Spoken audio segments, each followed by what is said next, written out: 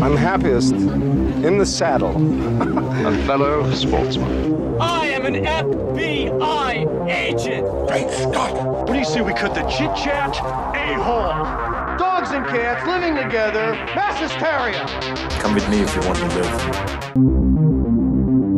Hello, and welcome to Retro Ramble. I'm Charlie McGee. I'm George McGee. And this time we're going back to 1984 to take a nostalgic look back on The Karate Kid, brought to us by who? John G. Avildsen.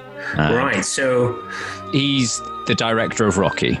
So that's his biggest hit, and it's probably most important in this chat.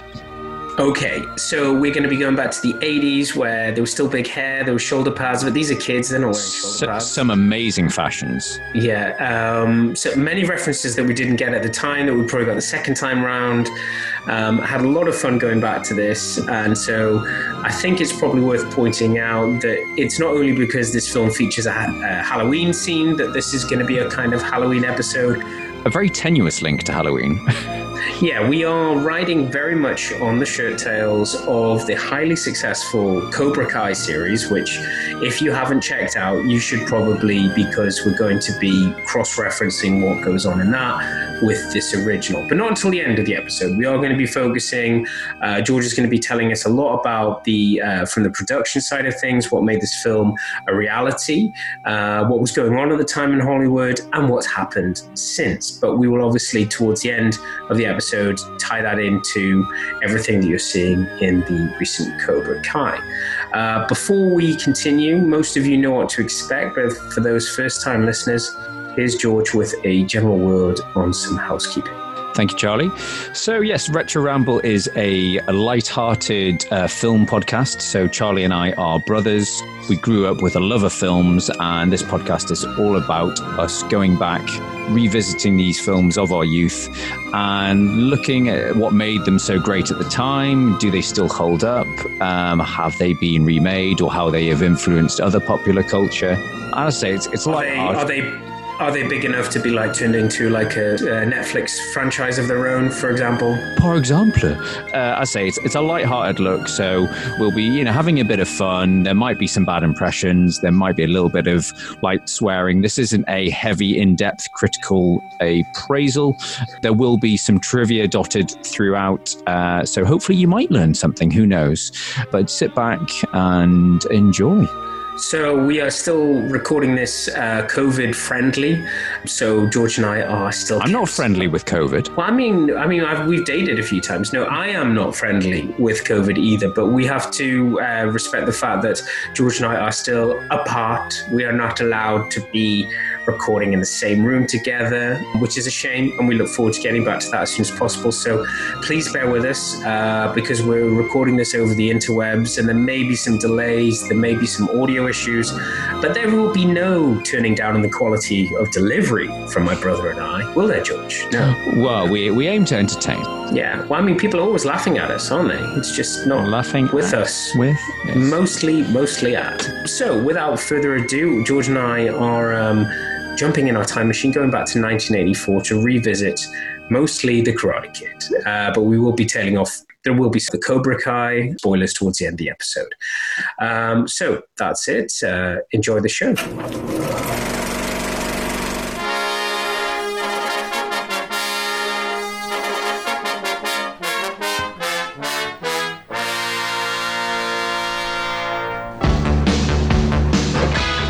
This is it. This is the end of the line. Telling me. Did I tell you about the pool here? For Daniel LaRusso, Is this the only pool you guys got? the future seemed far from terrific. This place is a dump. You should go back to New Jersey. Hey, I know it's hard, but we're not quitters, are we? Until he met the right girl. She's beautiful. I say she's beautiful. I think she's beautiful. Is that your address? You got it. But that only angered the wrong guy. You gotta be nuts. And his troubles really began. Down, push it. Now you can pay.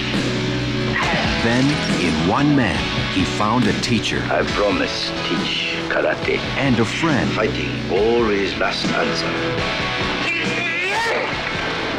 How did you do that? Don't know. First time. Power. Whole body. Make a perfect picture. How do I know if my picture's the right one? If come from inside you, always right on. Lesson about the balance, not just karate. Lesson for whole life. Why train? So I won't have to fight. Hey, Karate Kid, let's see the move. No points or no points. You're dead meat. I don't have much of a cheering section. You got me. And most of all, in his mind. Concentrate, focus, power. Remember balance. No mercy. Columbia Pictures presents The Karate Kid. Hey, what kind of belt do you have? Canvas. You like? J.C. Penney, 398.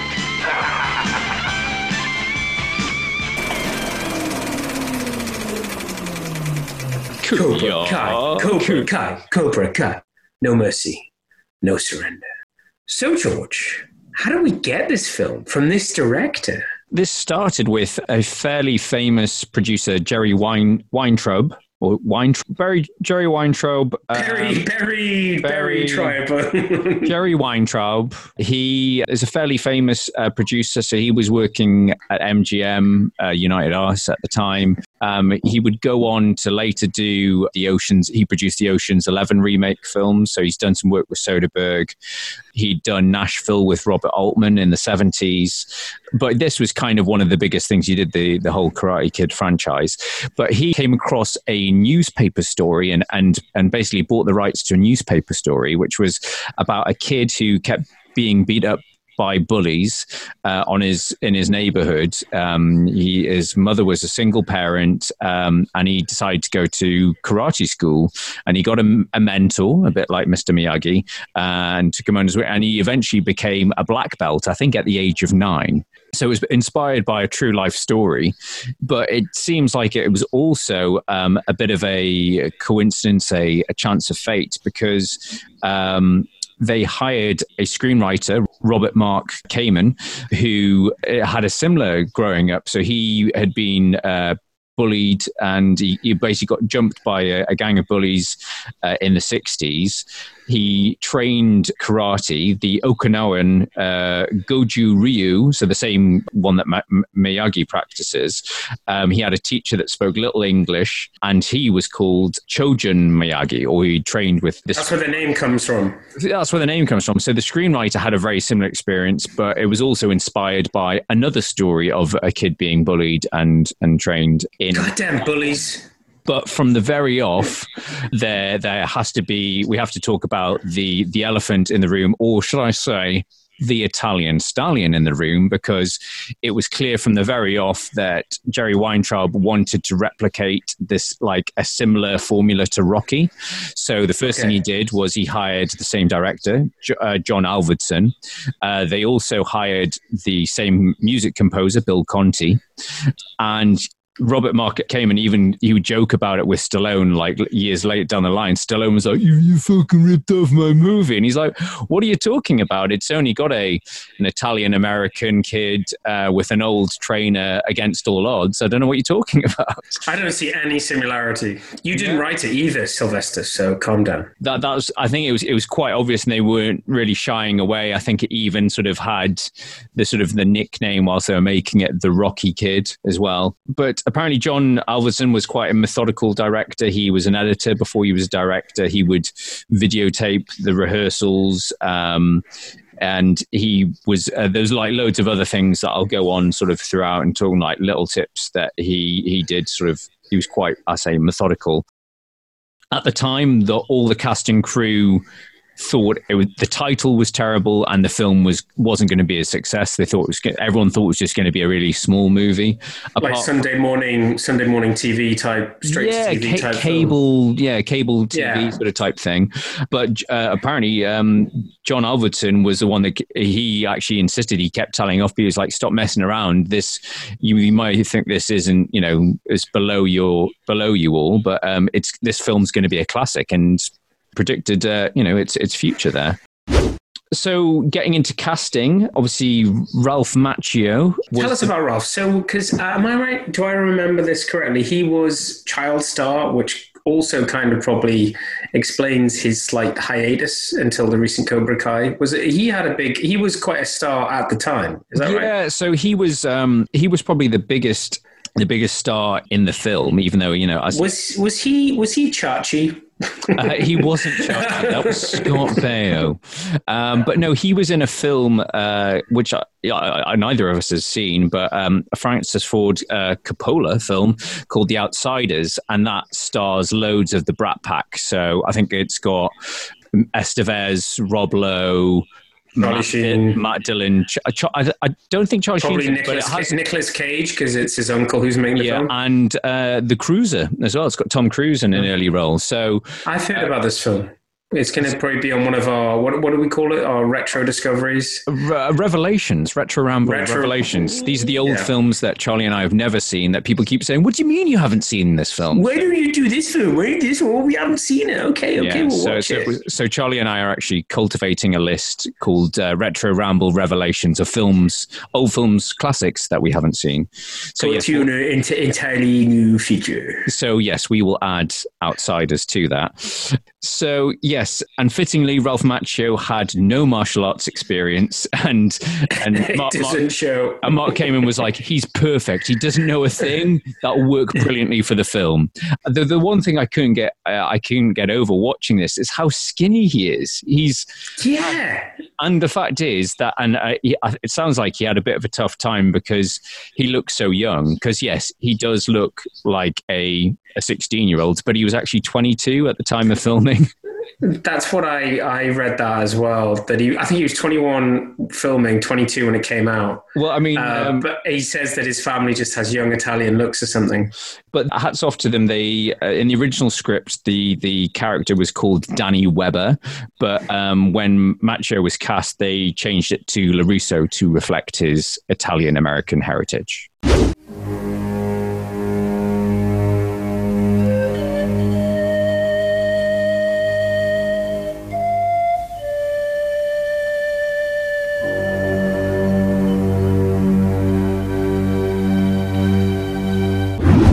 Hang on a second. I'm going to catch up. I'm still just trying to imagine. So he looked like that when he was 22. I know. It's amazing. Okay. It's amazing. I think it's some camera trickery going on because he looks bigger now. I mean, I've taken my research. There's a brilliant article online that, again, we'll share a link in the notes from Sports Illustrated magazine, where they catch up with most of the casting crew, or the casting crew that's still alive.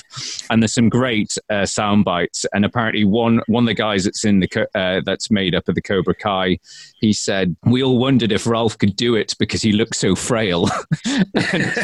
and even Elizabeth Shue goes, yeah, you know, I teased him a little bit. I was like, I could kick your ass.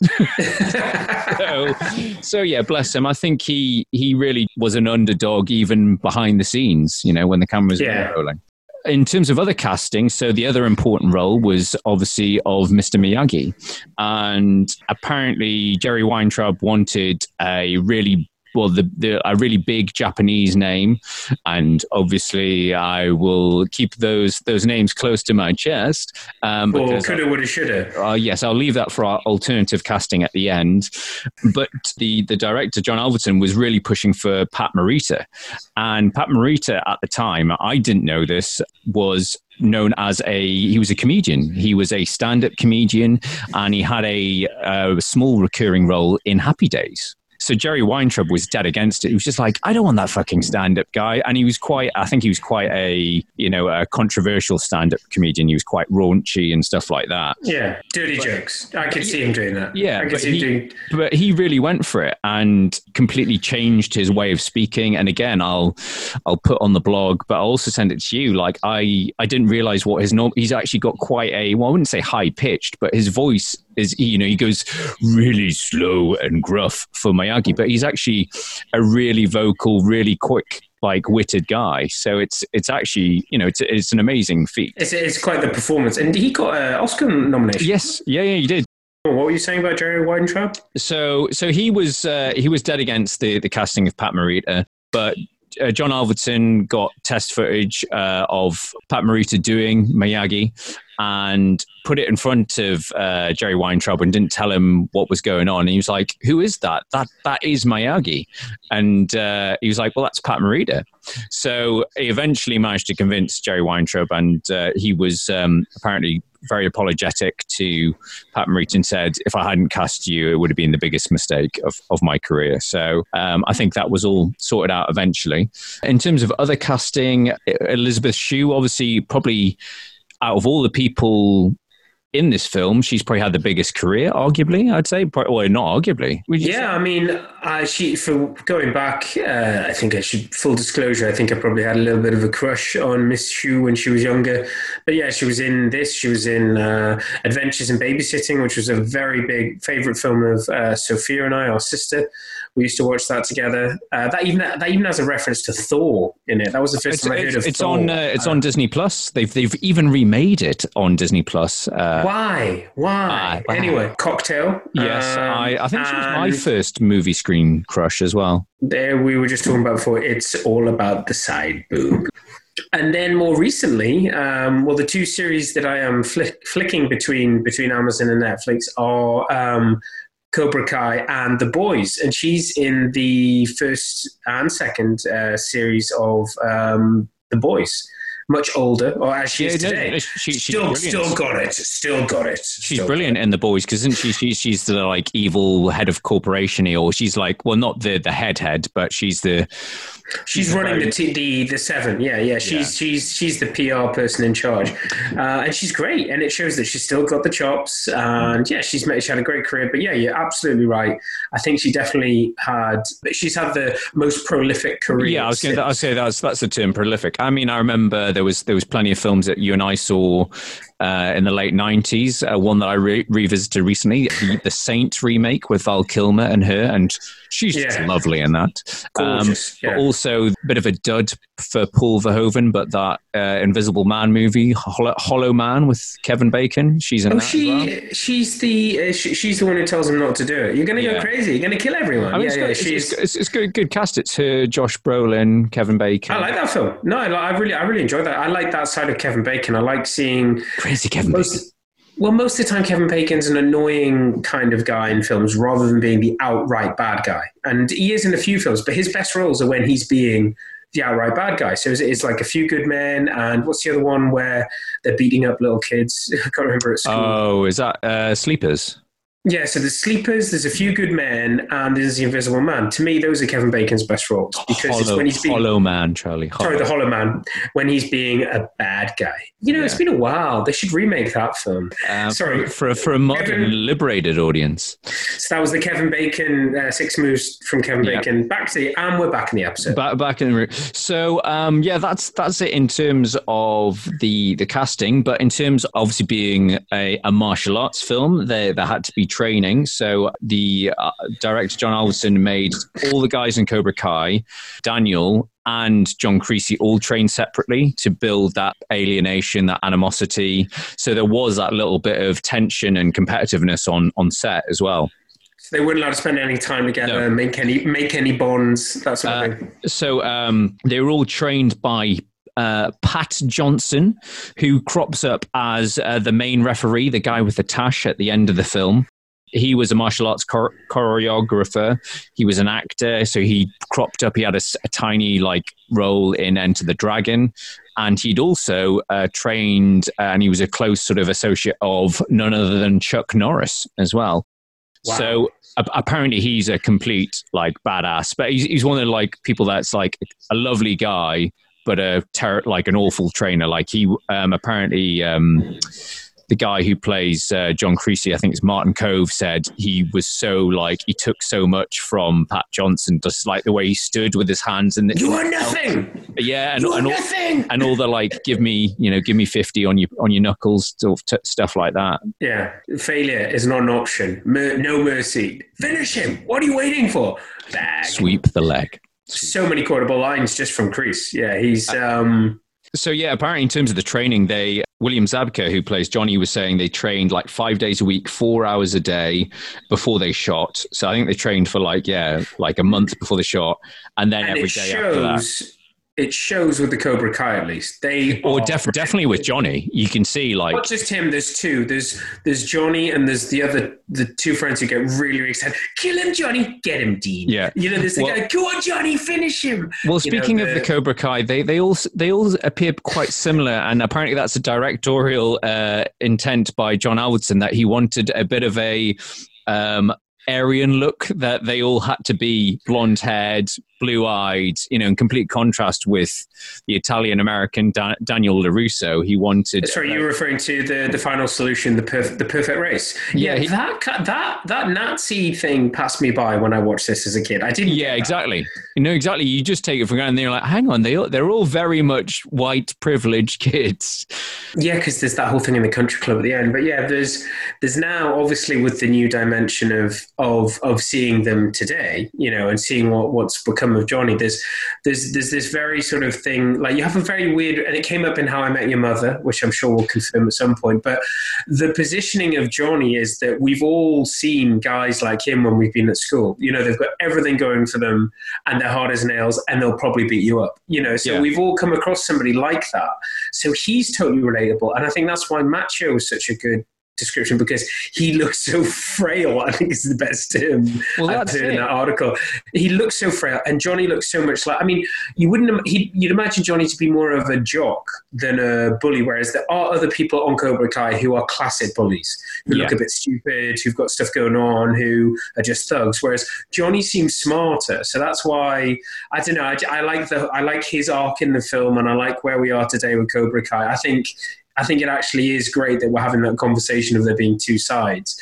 But yeah, the rest of them are kind of brutish, but this whole Aryan thing obviously passed me by. But so do they dye their hair, or do they just choose? Well, yeah, no, it's one of the guys. Get me nothing but blondes. So they apparently they cast there was a few people in the cast, and that were sons or like daughters of famous actors. And I think again it was a Jerry Weintraub thing. But one of the guys in the Cobra Kai that has like quite obviously dyed hair, peroxide hair, is I think it's Chad McQueen, so Steve McQueen's son. And I think he's the one that threatens Daniel in the dressing room. But yeah, apparently he had to dye his hair to fit in with the rest of the sort of blonde-haired, blue-eyed boys.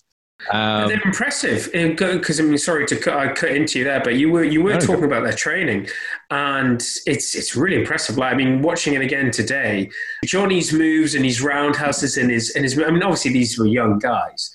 But him, and then there's two other guys on the team, and when you see them in the competition and they're really, I know they're just young kids, and as you were saying, they were training how much? They were training, I think they trained solidly for like a month beforehand, and then they were training every day whilst filming as well. And they're young and they're flexible, but it's impressive when you see them doing their moves and stuff. Definitely in the tournament. It's the choreography. The choreography is top notch.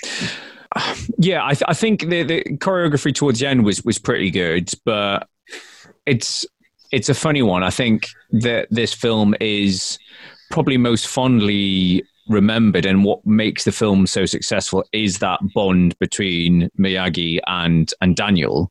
Whereas at the same time, and again, in all honesty, I don't remember this being a film that you and I rushed back to repeatedly, because there was obviously more violent delights. We had JCVD. We had him waiting like this. He was kicking the fucking wall. If we wanted a training montage, we went to JCVD films. Yeah, and I think you're absolutely right. And looking back at this film, you can see that the most, the impressive choreographed stuff is all by the badly trained Cobra Kai, where it's for violence. Yeah. It's about beating the opponent, and the real stuff that you forget, that you hold on to, is this relationship. It's the fact that he puts him through, that he's got to earn his muscles, that he's got to work hard, and that it's about defense. And then there's this whole other dynamic to Mr. Miyagi's character when you you learn about that he was a soldier. Then you learn about his family. You know, it's about their relationship. And then, it's bookended by some, I really enjoyed that fight on the beach at the start. I think Johnny looks lit. He's jumping and flexing and he's having fun. He's showing off, you know. He's got the stance and everything. He's doing some sick moves. He's just such a pretty white boy. Pretty Adolf would be proud. But you know, we're talking about the Cobra Kai students, but we need to talk about John Creasy, because for me, he's one of my guilty pleasures. I love Creasy. He's so evil. He's so hammy. I mean, it's I say Martin Kove, who plays pretty much the exact. I mean, I'm sure there's an internet because he's in Rambo First Blood Part 2 as well, and obviously in this, there's a picture on the wall where he's a Vietnam vet. So I think people have joined the dots, and there's some fan fiction that they're the same character. That would be amazing. But I love him. Shut up and make that movie. I love him. I love him in this. Just everything he does. Just his performance, as you say, like the whole. He says, "Oh, you know, I took a lot from this."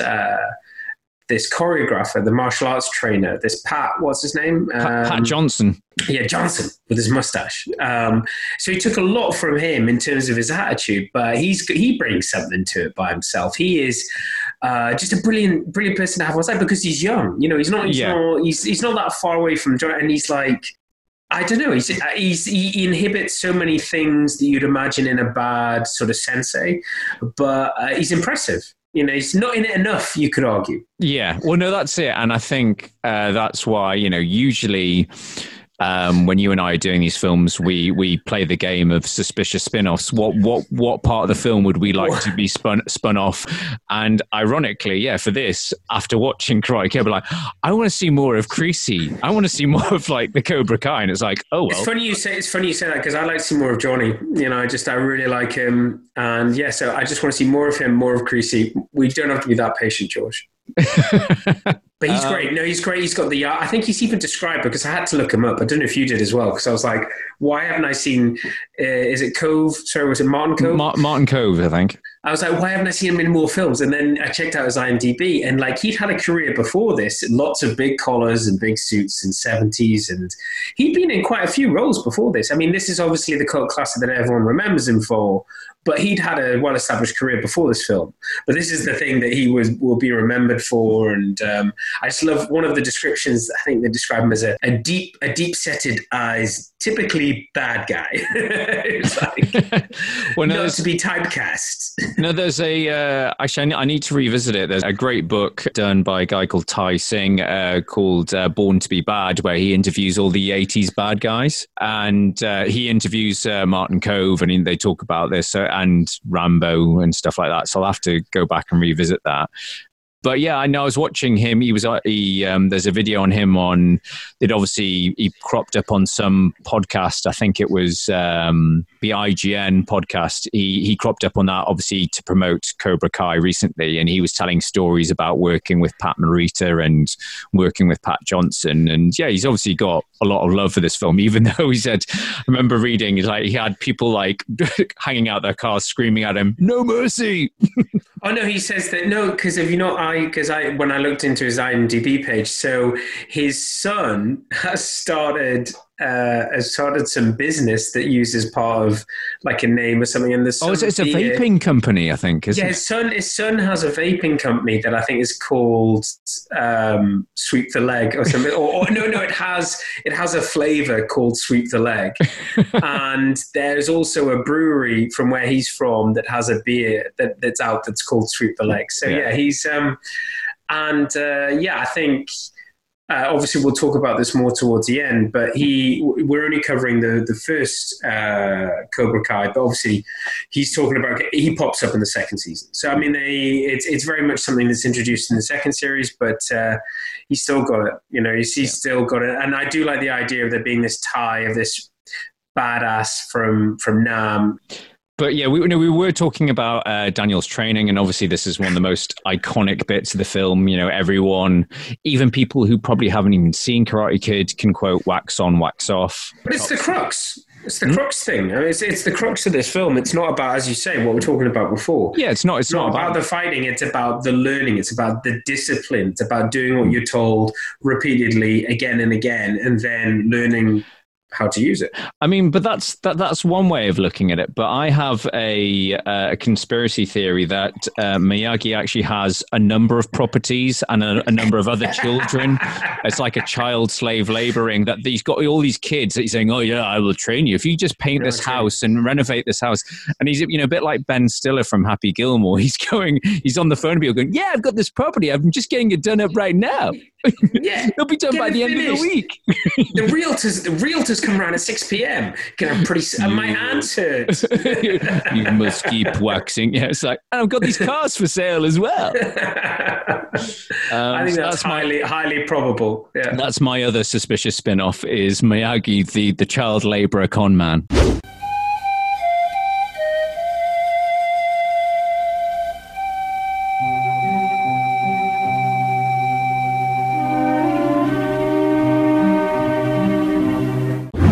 There's a lot going on in this film. It's obviously about bullying.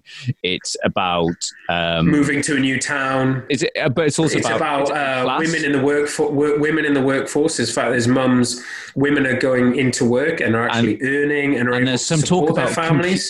Computers as well. Isn't there? There's some very vague, but Mum's good on computers. But, you know, it's also about, and again, I think this probably passed me by first when I watched it as a kid, the whole class thing of Johnny and Ali, and Ali's yuppie parents that turn up in their I've got a paragraph. Actually, George, if I'm just honest with you, because I did enjoy most of this film. And when I say enjoy, I think we talked about this on another episode. It's when I say enjoy a film, it's when I'm not making a lot of notes. And I just sat back and I enjoyed this film, but I've just got exclamation marks. Is it Ali? Is it Ali or Abby? Ali. I would just say Ali's parents. It's like, the parents are just amazing. I want to say there's a sort of Dickie, what's he called? He was in The Man with the Iron Mask. He was, what's he called? Famous British actor, Richard Chamberlain. There's a bit of a Richard Chamberlain going on with their dad. Do you not think? And just the yuppie, not even yuppies. These guys are the generation that gave us the yuppies. These are the older. This is the country club. Sorry, I can't say that. This is the country club crowd. And you getting some Caddyshack and some Trading Places. This was going on in the 80s. It was. Yeah. No, but I love that part when Daniel goes up, to meet Ali and bumps into the way and gets covered in spaghetti. The whole of the country club all turns around and laughs. It's like, laugh at the poor child. Laugh at the poor Italian. Look at that immigrant covered in bolognese. I was just like, that's a bit extreme, the whole country club laughing. Yeah, I thought it was so nasty. So nasty. But anyway. Have we talked about we've touched on the drunk Miyagi? Have we talked about the drunk Miyagi? No, I mean, I think this is what earned him the Oscar nomination. I think this is the really powerful piece, because it starts off that he's completely reliable and he's talking about discipline. He's telling Daniel what to do. But then they start making these inroads into each other's lives. In the beginning, it's Miyagi where he fixes the bike and he fixes the thing. And it's Miyagi who makes the offer about the karate. And then as we move into the second act of the film, Daniel starts to learn about Miyagi. And we hear about this amazing, I mean, I say amazing, but I mean, this was a real thing, this regiment. I say again at the time that just went completely over my head. Obviously, we were too. I mean, I watched this on video after it came out of the cinema. I was 7 or 8 when this film came out. So, I mean, I was 5 when it came out in the States. But yeah, I was very young, so I was very much target. But yeah, you kind of, because I was like, why did he get the nomination? Was it really for the whole wax on wax off? Then when you watch the film again, you're like, okay, yeah. And when you know what he's like in real life, you're like, this was a performance. This was a clear-cut performance. But a long scene, a weird scene. If you look at it from today's angle, you've got a teenage boy going to visit his sensei, and the sensei's drunk. Yeah, and he's having an episode about his lost family. It's quite heavy tones, and luckily for us, they went completely over our heads, which probably says a lot about parents probably need to calm down. When they say that this wouldn't be accepted today, it just went over our heads back then. Yeah. So you probably can put these sort of things in a film and get away with it. Again, it ties in with Cobra Kai of your sort of like the fact that Johnny's a drunk.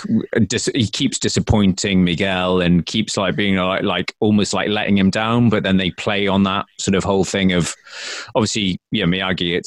It's a one blip in his amazing demeanor and but it makes him human. Exactly. It makes him human. And as you say, it sort of connects the two of them. He is that father figure that Daniel doesn't have.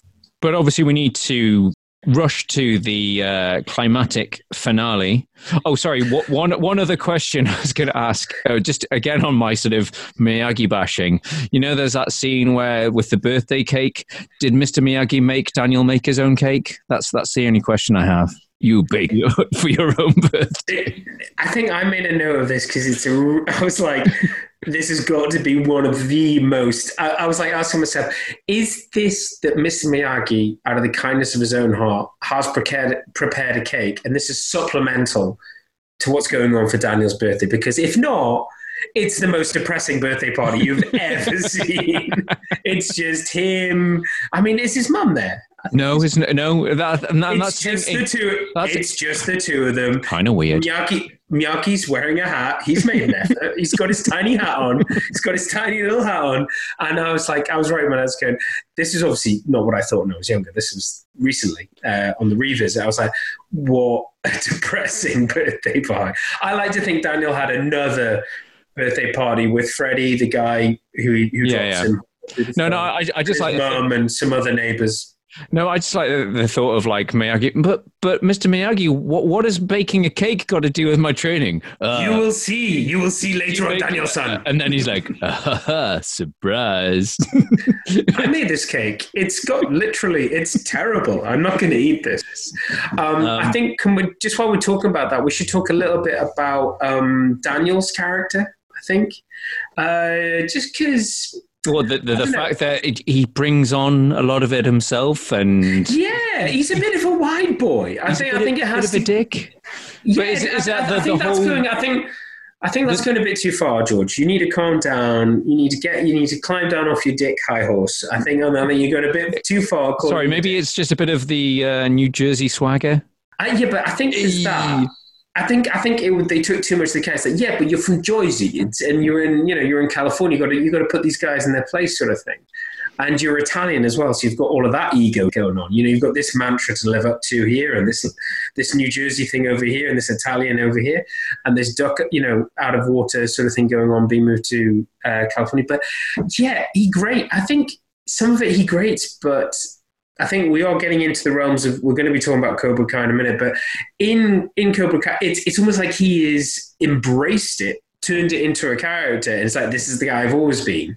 But looking back at it, how do I summarize? I think he seems much more relatable in the 30 years later Cobra Kai, whereas in this film, he's like, I can see him getting beaten up. He leaves a bit wide. He sprays Johnny with a hose. He did kind of ask for it a couple of times. Did smack Johnny in the mouth. And I think that's probably what led to all of the conspiracy theories about Johnny being the hero, of Johnny being the real Karate Kid. Yeah, the unsung hero. But we'll get onto that. But no, I think, I don't know. Sorry, where are we? I keep jumping 30 years. I'm obsessed with Cobra Kai at the moment. I'm very sorry.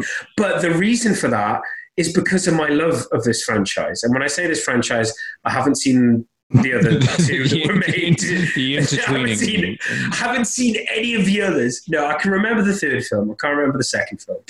All I remember about the third film is about them trying to save bonsai trees. And I think even when you and I watched it on video, you and I looked at each other. Turn it off. Put on JCVD. This is really bad. Really bad. Yeah, put on Bloodsport. Put on Kickboxer.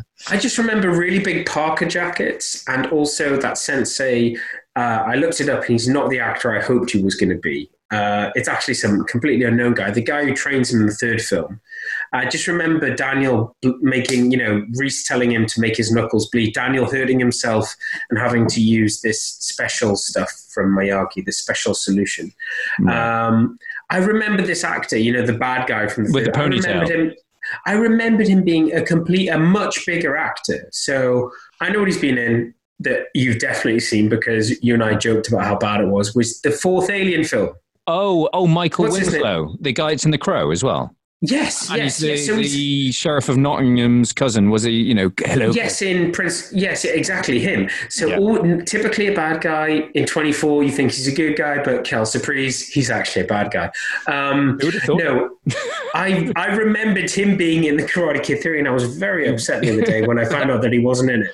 Like, go back. I'm sure there's a term for that. It's like not wish fulfillment, but it's sort of like like memory fulfillment. It is. It's selective memory. It's like I prefer to believe, and I'm not accepting the facts, by the way. I prefer to believe that it was him in Karate. Oh no, isn't it called the Mandela effect? It's like it's a fact that when you remember something differently, and it's like a shared collective thing. Of, oh yeah, that definitely happened. Never happened. But anyway, the finale. So we've karate got the tournament. And for a tournament, we need a bit of a montage, don't we, Charlie? We're going to need a montage. We're going to need some music. Have we got any Rocky-sounding music? Have we got anybody on set who worked on the Rocky? Yeah, I did all the music for Rocky. Okay, make us exactly the same type of music. History repeats itself. Try and you succeed. Never doubt that you're the one, and you can have your dream. You're the best around. Nothing's gonna ever keep you down. You're the best around. And nothing's gonna ever keep you down. You're the best around. Nothing's gonna ever keep you down. So yes, you've got 80s power ballad classic "You're the Best" by Joe Esposito. You're the best. The best. Which, ironically enough, was actually a song that was written for Rocky III, but was turned down, understandably, for Eye of the Tiger. So there's actually a line in the song where it's history repeats itself, try and you'll succeed, which obviously makes no sense in Karate Kid because there's not history repeating itself, but in a Rocky film where he loses at the start and goes to fight Clubber Lang again, that makes sense. So yes, it was a rejected song from Rocky III was used in this Rocky knockoff. But that isn't the song that made me think of Rocky. The song that took me back to Rocky immediately, which is when the credits roll. It's the moment of truth. It literally could be the Eye of the Tiger. It's as many words. It's like Eye of the Tiger. It's the moment of truth, and it's like key for key, beat for beat. That seems like when you said to me one of these songs was supposed to be for a Rocky film, I was like, it's the moment of truth. It's got to be that. But I think it's by the same artist, but it's so trying to be Eye of the Tiger. And I made this note before I knew of this connection.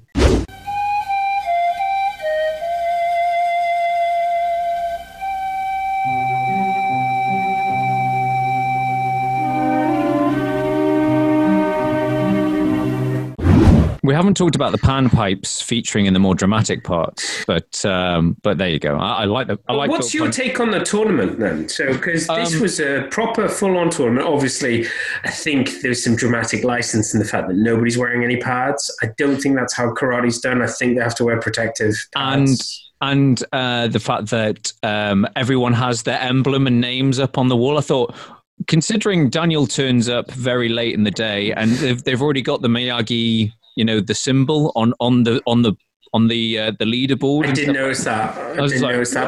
But anyway, the finale for it's a big karate championship. I think they needed at least like 500 to 1,000 extras. So what they did, which was quite clever, they actually staged a real karate tournament whilst they were filming.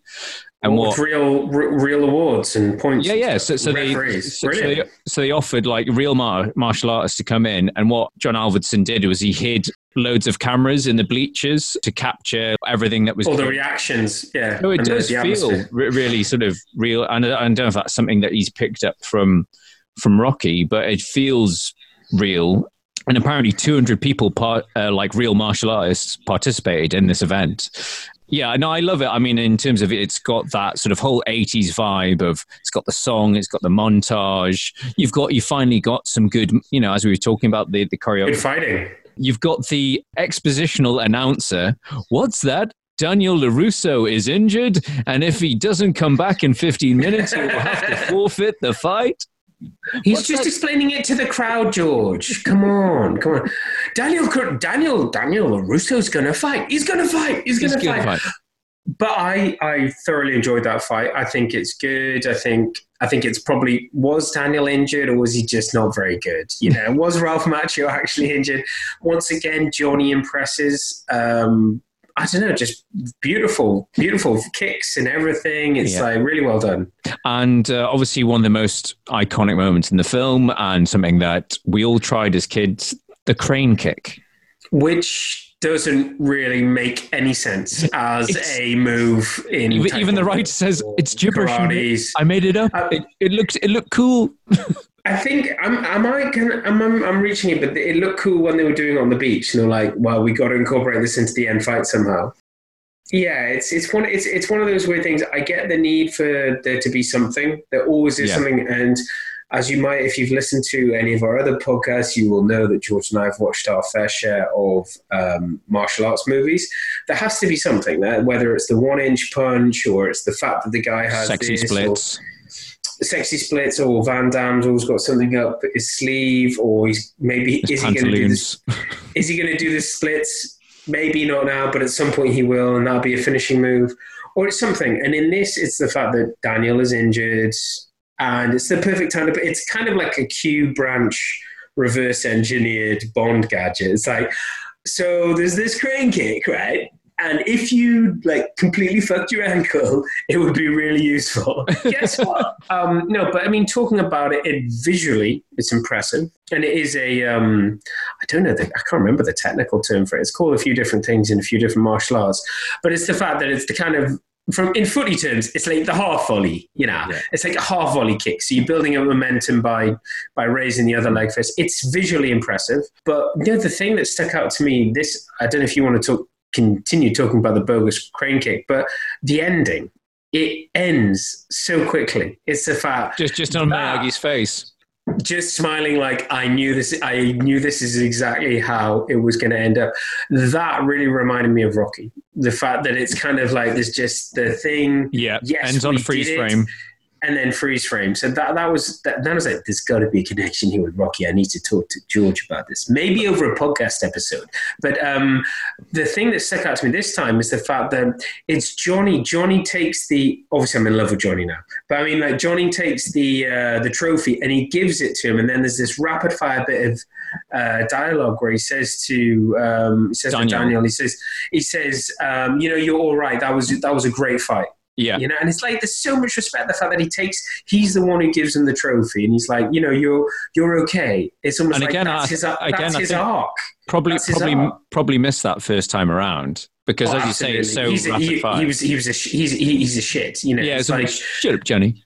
It almost looks ad-libbed. It almost looks as if his stage direction was Johnny hands. But Daniel. He's like, no, I'm going to say something, you know. But he has that moment of redemption because Creasy's like, sweep the leg, and he's like, but Sensei, that'd be illegal. I'll get disqualified. And they retouch on that brilliantly, later on. But can I shock you? There is actually an alternative ending. So what? You know, as we talked about in Bill and Ted, was it in Bill and Ted or? We have talked about alternative endings. But no, we were talking about film novelizations that reveal deleted scenes because they're based on earlier scripts. I think that came up in GoldenEye as well. GoldenEye. In the novel, there's a scene following the bit when Daniel wins a tournament. The story goes on, and there's a battle between Miyagi and Creasy in the parking lot. Which is only picked up in the third film. Second one. So it's the opening of the second one. And what I haven't been able to determine whether it was actually shot originally and then kept and then like, no, let's just finish it on the Definitely not. Moment. And then let's... You want to know why? Because they look different. Hair. Watch it again. What's he called? Martin Cove's hair, the difference between his hair in the first film. Yeah. The second film where they have this fight in the car park straight afterwards. And then the third film, which is supposed to be in the same timeline, 3 different hairstyles. Actually, what it goes from is the first film, he has a certain haircut. And in the third film, they get it right again. But in the second film that you're talking about, it's basically the punching the windows where he fucks his knuckles. Yeah. Yeah. and he smashes the trophy of Johnny. Yeah. In that scene, his hair's fucking enormous. He's like this massive Boof. Tom Selleck sort of booth thing going on. It's like I'm completely in love with the 80s and all the hairstyles it offers. He's seriously going to Hairspray. And then it goes back to normal. His hair calms down. But I'll have to check it out. But maybe but whether they did actually film it and then, they could have. But why they would have reshot it, I don't know. It makes sense. The weird thing about that scene that you're talking about is it crops up in both the second and the third film, but there's no allusion to it in the first. Yeah, because the first ends. Yes. Maybe you're right. Sorry, were you talking about did they actually film a fight between Miyagi? Well, that's it. Well, I don't know because it's in the original script. Was it written or was it actually? Yeah, it was written, and then obviously it crops up in the second one. But what I'm saying is, did they just take that footage? But you're saying because of his hair, it's obviously not the case. I'm just look at the booth. Like the booth don't lie.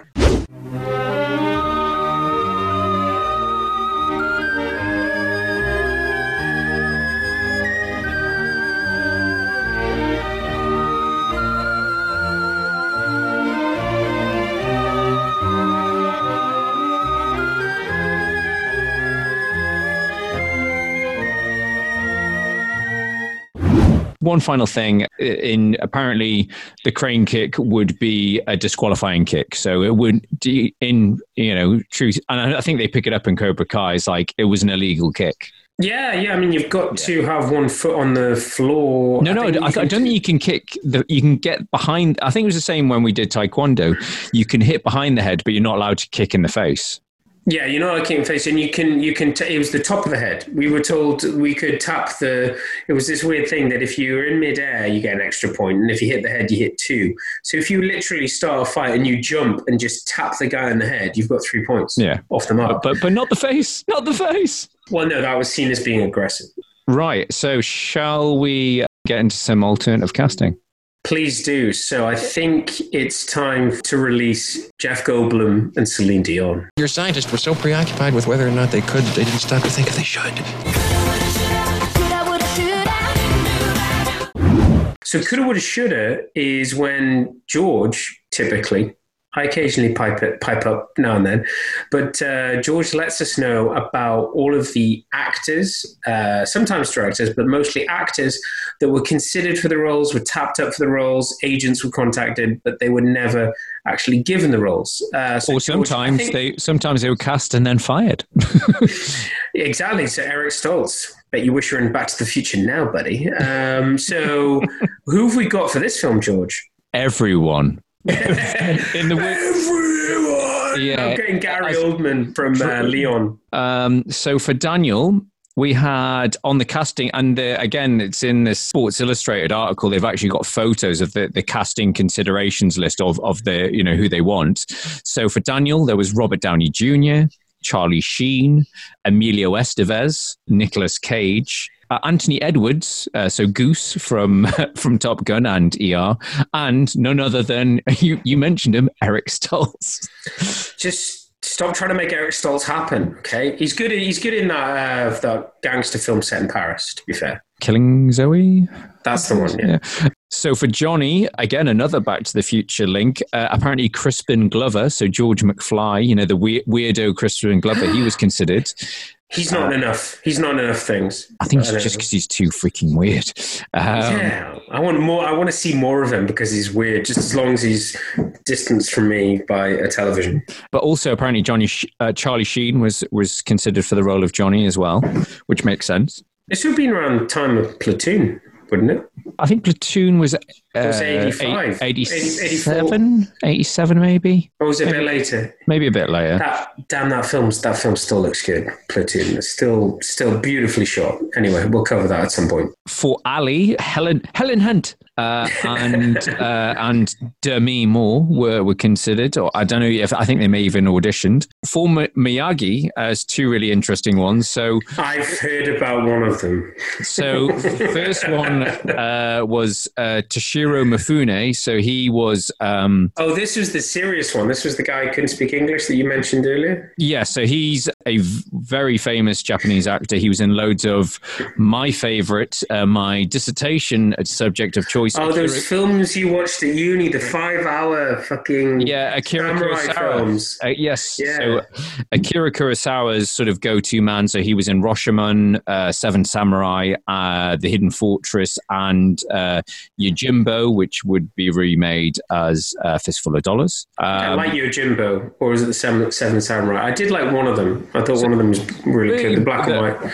Well, they were all black and white. They were all black and white, or most of them. Yeah. Ran's in colour. He's not in Ran, though. I don't like Ran. Something about it being 5 hours. 5 hours long, based on Shakespeare. You'll love it. So, yeah, apparently, Jerry Weintraub wanted him, but he was too serious and couldn't speak a word of English.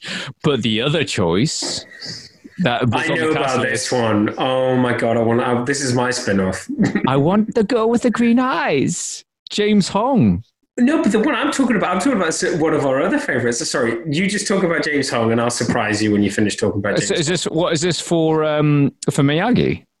Maybe I'm getting confused. I just know that Wax on. No. Wax off. He was considered for a role. He was. No, I'm getting to that. So, okay. We'll get to that in a minute. So tell me about James Hong. So our favourite, Mr. David Lopan from... Who has been in more films than anyone else on planet Earth ever. There's something like 900 appearances or something. 200 films, 900 or whatever appearances, yeah. But yeah, so we love James Hong, and if you listen to our Big Trouble in Little China episode, you'll get a lot of James Hong love there. So apparently he was considered. Indeed. But for Creasy, again, it's a bit of a who's who, and you can see all of them would be brilliant. Well, some of them would be brilliant. So you've got Kurt Russell, great hair. Yes. Jeff Bridges. Also, yes. Harvey Keitel, again, I could see also, that. Yes. Leonard Nimoy. This is the one that stuck out to me. And finally, Christopher Walken. Johnny. Kieran, Cobra Guy. We kind of have no... Mercy. Sweep the leg, Johnny. As is well known, George and I would put Christopher Walken in pretty much any film. Yep. Any role, any film. Just let's see what it would be like with Christopher Walken. I mean, that shows what hot property this was. And yes, there was some talk on the cast that this wasn't going to be a big film. It's going to be a kid's film. Let's not take it seriously. This goes to show, when the director has a vision, it's like, no, this is really going to be something. And I've made Rocky, for fuck's sake. Yeah, I know what I'm doing. I know what I'm doing. And he basically, obviously, maybe unintentionally set out to do, let's do a more accessible Rocky for a younger generation that's more reflective of similar values, talking about, there is some discussion of society going on. Yes, it's the Karate Kid, and yes, I'm saying that about the Karate Kid, but there are some.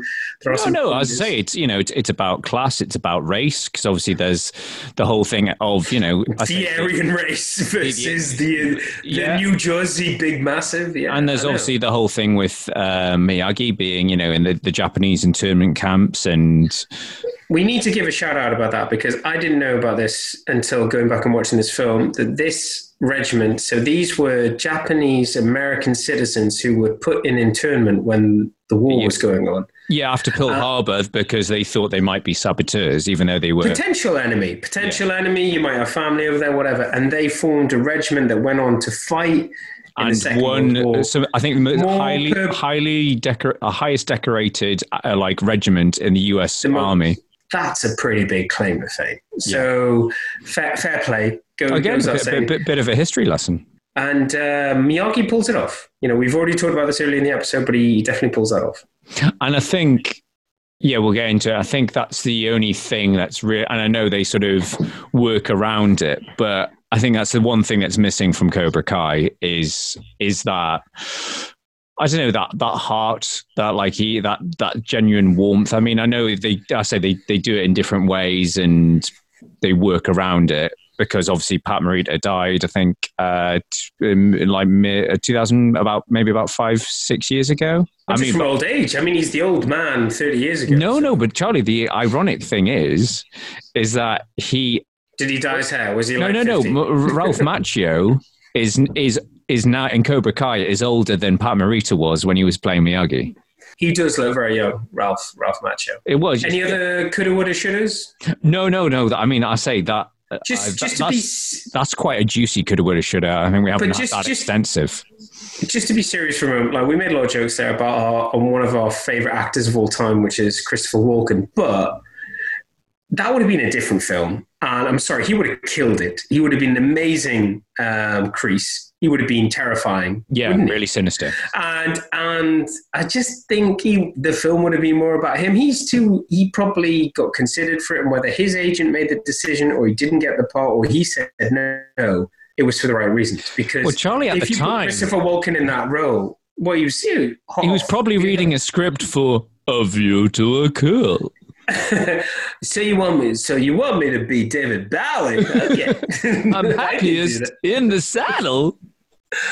Yeah, so I think hindsight is 20/20 and all that. But as much as we love Walken, and I would love to see him in this film, he would have been a good John Kreese. But it's the same as Kurt Russell. But yeah. I mean, Kurt Russell, but also he would steal the show. You can't put Kurt Russell in such a minor role. The level of attractiveness of his hair when he was that age in 84, it was off the scale. It would be dangerous for cinemas. Can you imagine young women going in a cinema and seeing Kurt Russell's hair, next to Ralph Macchio? It's dangerous. Charlie, imagine Kurt Russell and James Hong in this film. I mean, are you trying to? Well, just make a Big Trouble. Just make a mix-up between Big Trouble in Little China and The Karate Kid. Just make it happen. Would watch.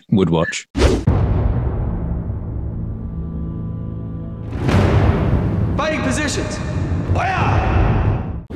So we don't need to do suspicious spin-offs in this episode because it's kind of already been done, and I do apologize for referring to it so much, but the only reason I've been referring to it is for two reasons. One, it's kind of the reason George and I are covering The Karate Kid right now, being 2020, being the year that 2020 has been. Cobra Kai is hot shit. It's out. The first two seasons are up on Netflix. George and I have kind of waited to watch it. We've both watched the first season, and that's what we're going to be focusing our conversation on about just now. So if you haven't seen Cobra Kai, we hope you enjoyed the episode. See you later.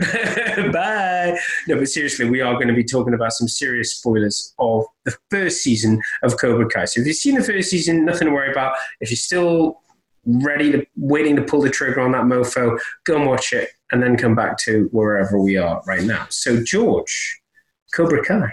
I think most people will have seen it because, well, in America anyway, because apparently it was the most watched series ever on Netflix. So apparently during 1 week, the show's 20 episodes drew nearly 2.2 billion streaming minutes in the United States. Wow. That's a lot of minutes. But originally it wasn't a Netflix joint. So it was actually it came from Sony and YouTube, wasn't it? Yeah, so it was originally released on YouTube Red, now known as YouTube Premium, because probably YouTube Red sounds a bit like porn. Please give us some money, Google. Please pay for YouTube. The first two series were on YouTube Red between 2018 and 2019.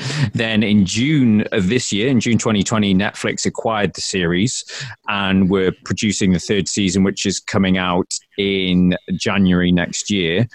But before that's even out, I think because the downloads have been so successful for the first two seasons, that a fourth season has been greenlit. So that was greenlit this month. Yeah. So yes, it's crazy popular on Netflix, and it just shows as big as YouTube is, that the power of Netflix, because there's so many people signed up to Netflix that people have gone crazy, even though the show's a couple of years old. I think what that highlights is streaming fatigue. I mean, like we're all willing to pay Disney reluctantly. I think we would all admit is that. Okay, so I've got Netflix. Yeah, I'm paying like 7, 8, 9, 10, whatever, a tenner a month for Netflix. Okay, and I'm paying a similar or slightly less amount for Prime, but I'm also getting free home delivery. Cool. Disney, right, well, I've got the whole back catalogue of everything that Disney owns now. Okay, I'll take that. So we're kind of up to the hill. We're almost up to 30 quid. We're almost up to that scandalous price our parents used to pay for Sky. Yeah. You know, we're almost up to the 30 quid a month bollocks for being able to watch TV at home. Yeah. 30 quid a month.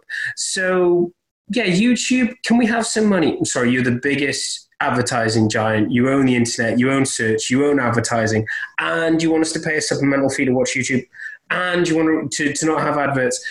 Nobody went for it. Nobody's going for YouTube music. Nobody's going for YouTube videos. Yeah. And so luckily, Netflix have said, look, you know, put it on ours. You'll still get some money and people get to watch it. And then suddenly it's taken off. What are your thoughts? What are your thoughts on, specifically about the streaming fiasco, the fact that it's jumped from YouTube to Netflix. What do you think that says about YouTube? I think they're going to do a Google Plus on many aspects of trying to make people pay for YouTube. In what way? Sorry, I think they'll give up.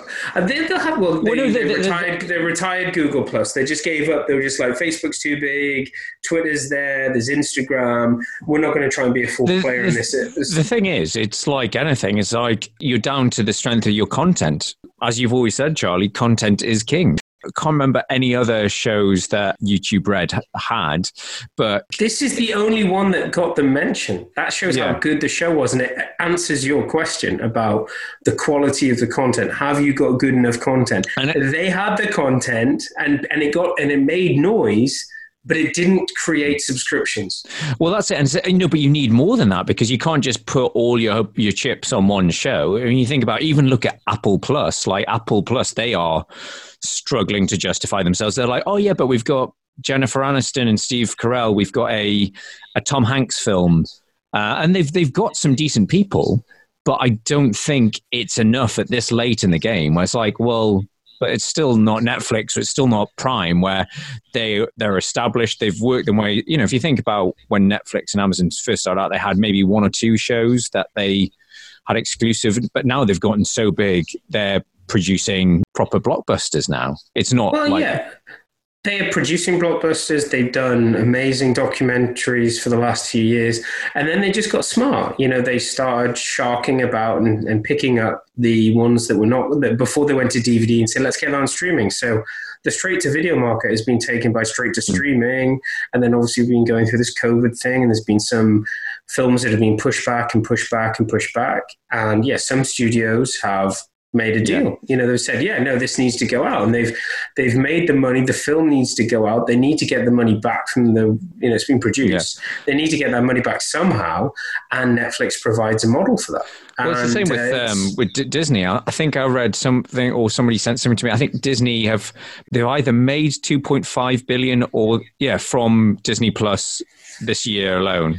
Like, so they've got so it's just ridiculous. Well, they did this thing with Mulan where they made it pay-per-view, and they're doing that, and now they're all going to copy that. Well, that's it. They've just released the saying they're going to put a focus on streaming, because there's no outlets to, you're not having to pay distribution and what have you. It's all done. But anyway, we're getting away from Cobra Kai. So Cobra Kai is what, as we talked about previously, it's a suspicious spin-off. It's brilliantly done. I'm trying to think of some. I can't think of a comparison. I can't think, because we've been around this trip before, George. I mean, our entire podcast is based on the fact that George and I.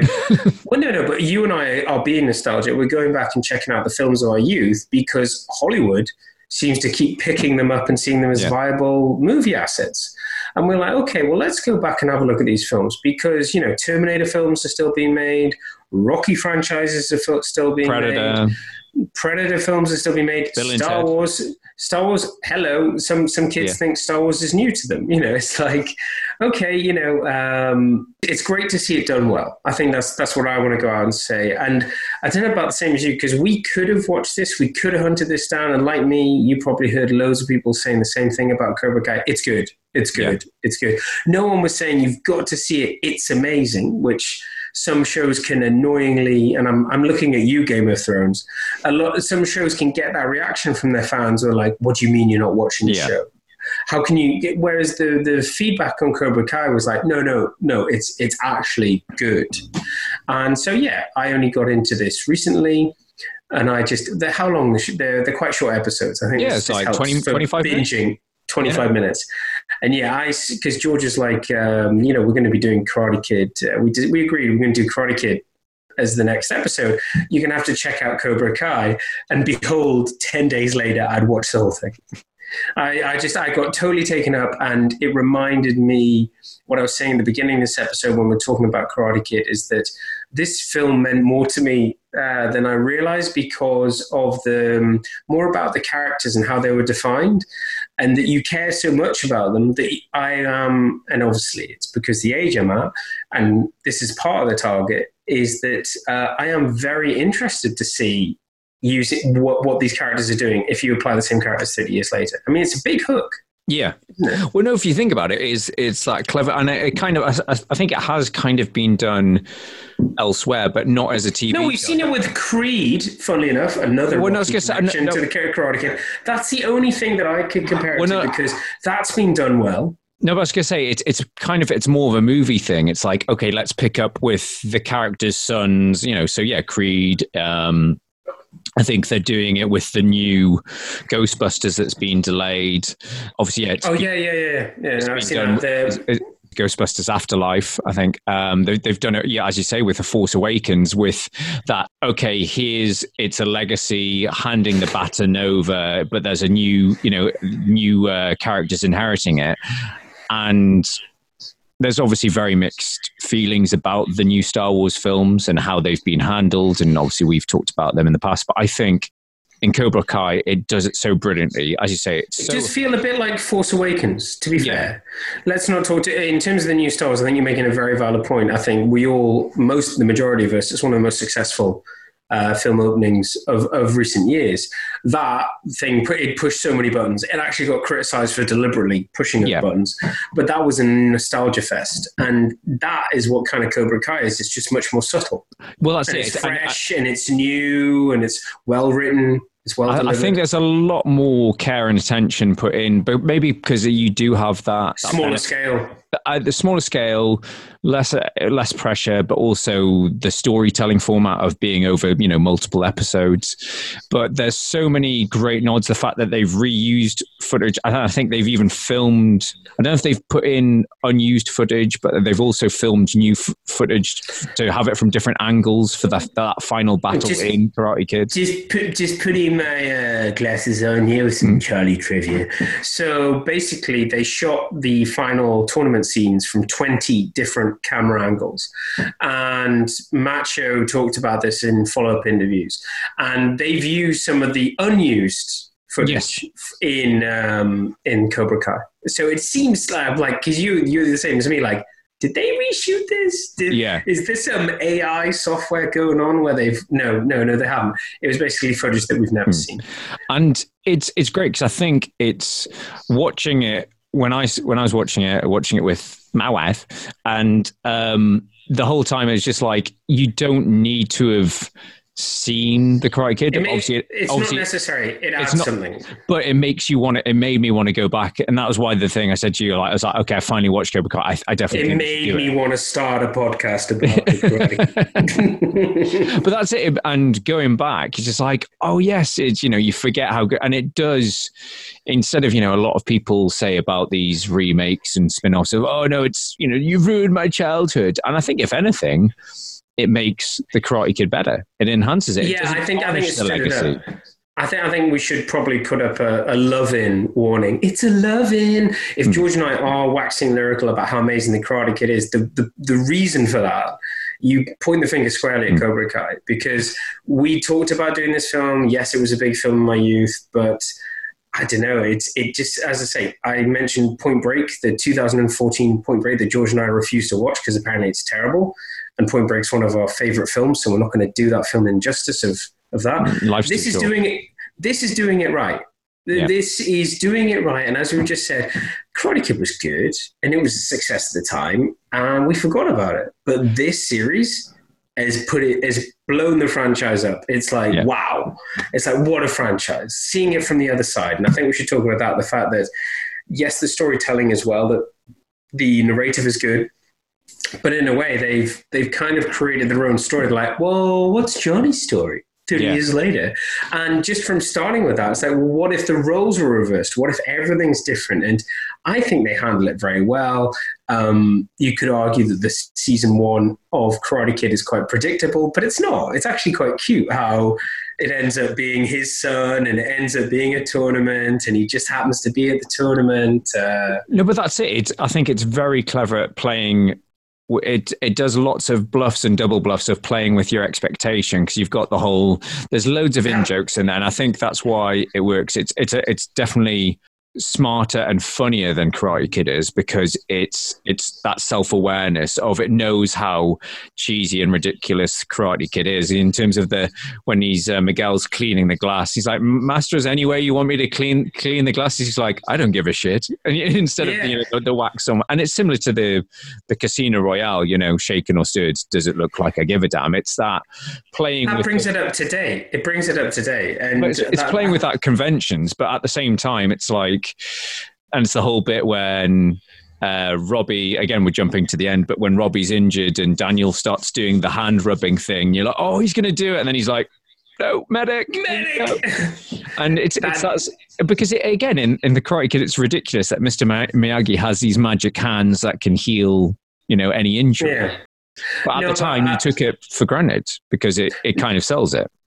But for me, the big thing about Cobra Kai is Billy Zabka. Yeah, is the fact that what's this guy been doing for the last 30 years, And also, I've forgotten about the fact that he was the privileged kid. Obviously, go back and watch Karate Kid and you're reminded of it immediately.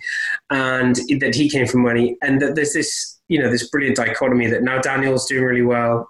They've taken the car business of Mr. Miyagi, and he's a car dealership. It's brilliant. And then you see him, but I want more.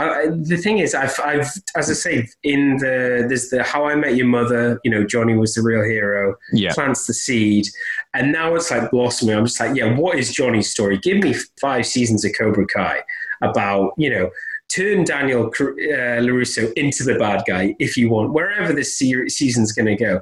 Just give me more Johnny, because it's so interesting to see what he's done with himself and the fact that he's doing Cobra Kai. And I don't know, I think a lot of this is about nostalgia. I think what's the term they use for presidents? I am incapable of holding office on this film because I think my strings are being pulled too much with this series. It's like perfect target, but I'm loving it.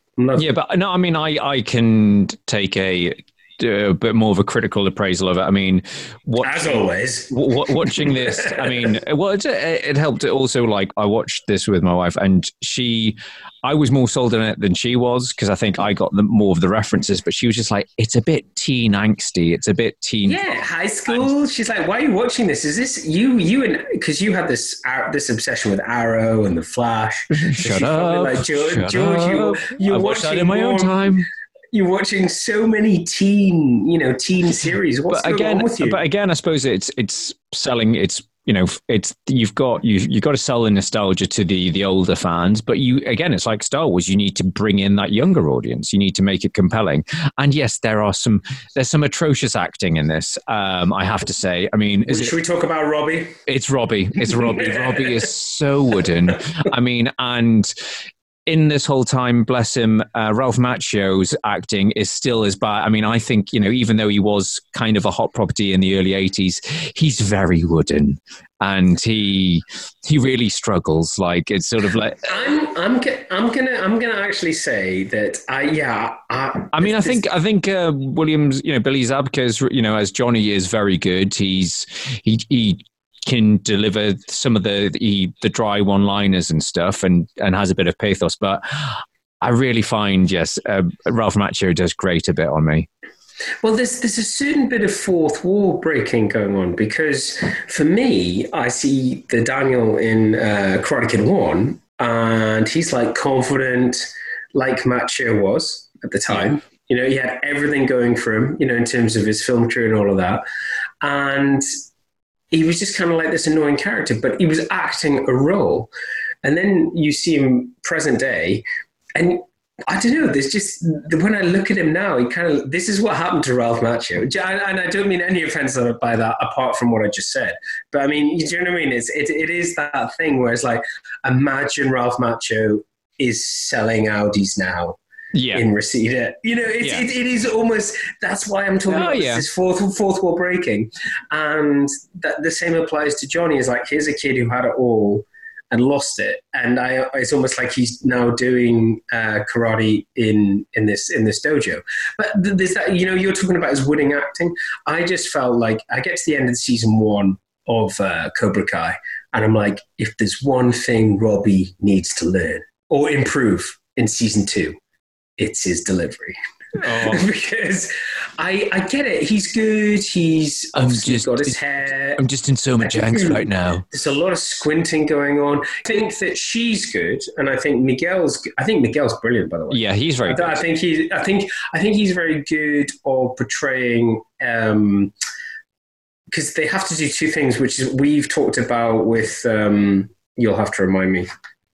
Where it's not bad acting, he's just being awkward, which was the episode we talked about that. There's a bit of that Miguel at the beginning where he's trying to be awkward and nerdy. Yeah. And then he gets more confident. So, yeah, no, I think he's decent. And I think Daniel, what's her name? LaRusso, the daughter. I can't remember her first name. I think she's good. I think the friends are good. I like the dynamic of high school. Who doesn't like to see Californian high school? Because we haven't seen it since last week. You know, it's always good to see it in a different flavour. But again, to go back to what we were saying about Karate Kid, I think the choreography is a lot better in this. Like the fight in the high school against all the bullies, I thought that was really well done, really in slick. The canteen. Yeah, in the canteen. Yeah. No, I can't. The whole thing for me, it's just about. it's Johnny's story. It's like quiet. And then the fact that he's such a loser and that he's drinking beers at 11 a.m. Yeah, turned into a bum, didn't you? No, I think he adds. I get the feeling that, and maybe I'm reading too much in, but if you look at like Billy Zabka as an actor and this role, what it must be for him, I think what we're seeing is, I think he's imagined playing out the role of Johnny a bit. Do you know what I mean? It just seems so prepared. Like the fact that he's got this complicated thing, or maybe it's just amazing writing, the fact that he had this weird relation with Kreese and that maybe he wasn't totally Cobra Kai. He was a good fighter, but he actually does want to do dojo. He wants to do it his own way. But so, yeah, I think it's multifaceted. And yeah, I think it's predictable in some ways, but it's feeding the younger crowd because it's got this high school thing going on and it's got high school themes to it. But for us older people, it's giving us everything we want. You know, imagine if my dad's bigger than your dad. It's like, no, it's not that fight. It's you have to kick each other up while your 2 dads, you know, wait in the wings. I mean, no, I think, as I said to somebody, I was like, when someone was asking, oh, you know, is it worth a watch? I was like, it's cheesy, it's formulaic, but it's comforting, you know, and especially right now when we need escapism, we need some entertainment, you know, where we're all during this weird time of, you know, restrictions, not lockdown, they're restrictions. We need some light entertainment, and I think it perfectly ticks the box. And I think that's why so many people have gorged on it, because it is that right. It's escapism. Yeah, it's why we watched these films when we were younger. You know, it's the fact that and they don't dwell on it too much. It's like they keep, obviously, you know, there is a line at the end of the first season when they're turning up at the party on the canyon or something. And I don't know did you pick up on the Top Secret Almost reference where she's trying to explain her story to Robbie and she goes, I don't know, it just sounds like some really bad soap opera. But anyway, it's just a lot. Don't look at the camera. Don't look at the camera. Sounds like a really bad movie. I also think his wife puts on a good performance. I love the fact that they get back the mum. I think I'm not sure about his annoying fat loser son. I think he's going to probably be written out I he kind of has been, if you know what I mean. I don't understand what the point is, because it's sort of like, I hate your dad, I hate everything, and he's just... Oh, sorry, his son. Yeah, so Daniel LaRusso's son, you know, the fat son who doesn't want to do any karate, who's just a fat, waste of space. Maybe that's for season 5. Maybe he's going to suddenly come into his own and be replaced by a bigger actor. His annoying cousin, I think. Oh, hey, Louis, hey. Is he mentioned in one of the other sequels that we can't remember? I know, I think it's... Otherwise, why is he in it? I get the feeling like he's in the third or the second film. Maybe because they talk about at the start when he first turns up in Karate Kid, he talks about having an uncle in, with the sweet old lady with the dog, the crazy lady at the start. Yeah. They mention another LaRusso, but I think that's it. There's so many throwaway lines of dialogue or that are said by other people that reference. There's loads of Easter egg videos on YouTube that people can check out. I was looking at one last night. Netflix have done them, Screen Rant have done them. I haven't watched too many of them because they go into detail on season 2. So I don't want to spoil that for myself. Yeah, and I think we will revisit this. Maybe we'll do a follow-up episode where George and I will actually give the 2 or 3 or 4 sequels, however many there been. Maybe we'll do Hilary Swank, and maybe we'll do Hilary Swank. And Jaden Smith. At the same time. Do we have to? Bagsy's on Hilary Swank. No, we'll try and cover these 2 films off. Maybe we can come back to Cobra Kai when it's done and dusted, because if they're already... greenlighting episode 4. Let's just hope they season 4. Season 4. Let's just hope they don't go beyond season 5, because, as we know, no good show ever went beyond season 5. Looking at you, Simpsons. No, Simpsons it was after, I think, it was season 24 or something. 9 or 10. The wheels started coming. What did we say? We said between 7 and 14. Anyway, save that for the Simpsons podcast. Anything else you want to say about Cobra Kai? I think I've completed my love-in. I don't know. I think half of this is nostalgia and half of this is actually an okay show. But I'm very much target. So well, that's it. I think it's not Shakespeare, but it's a lot of fun. Shakespeare. Spear shaker. It's racist.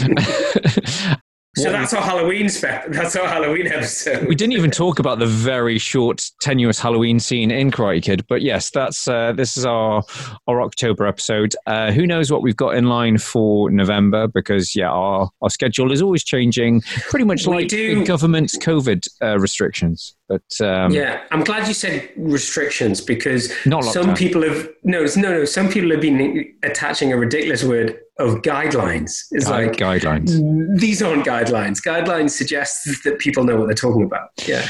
So it's pretty fucked up right now, but George and I are still here, whether you like it or not. But you did download this episode, so it's your own fault. Yeah, but we hope you're safe, you're well. Thank you for downloading this.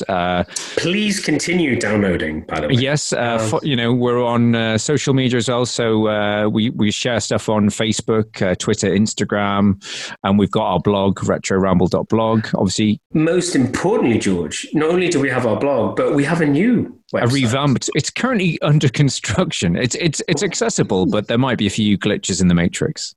It works perfectly as long as you don't go back further than the last 4 posts. Who's interested in going back and looking back at the past? Yeah. Anyway, so that was Retro Ramble. But there'll be reviews, news, memes, and stuff like that on. No, we're going to be adding new stuff. We're going to be adding you the option to get hold of some content that other people don't get if you sign up for free. But just to see who our followers are, we can try and create a safe space where you can talk about the 80s and reminisce on Nicolas Cage and Christopher Walken. Ralph Macchio's hair. Yeah, his skinniness, his frailty, and then his newfound buffness at the age of 57. So that was the Karate Kid with a special caveat of Cobra Kai, because it's kind of the reason we're covering it. We're not going to reveal what we're covering next. That will be revealed at a later date, I guess. It will be. But yeah, we're still not sure. But thank you for downloading this episode. This has been a revisit of 1984's The Karate Kid. I've been Charlie McGee. I've been George McGee. And we'll see you next time. Thank you very much. Bye-bye. Thank you. Bye-bye.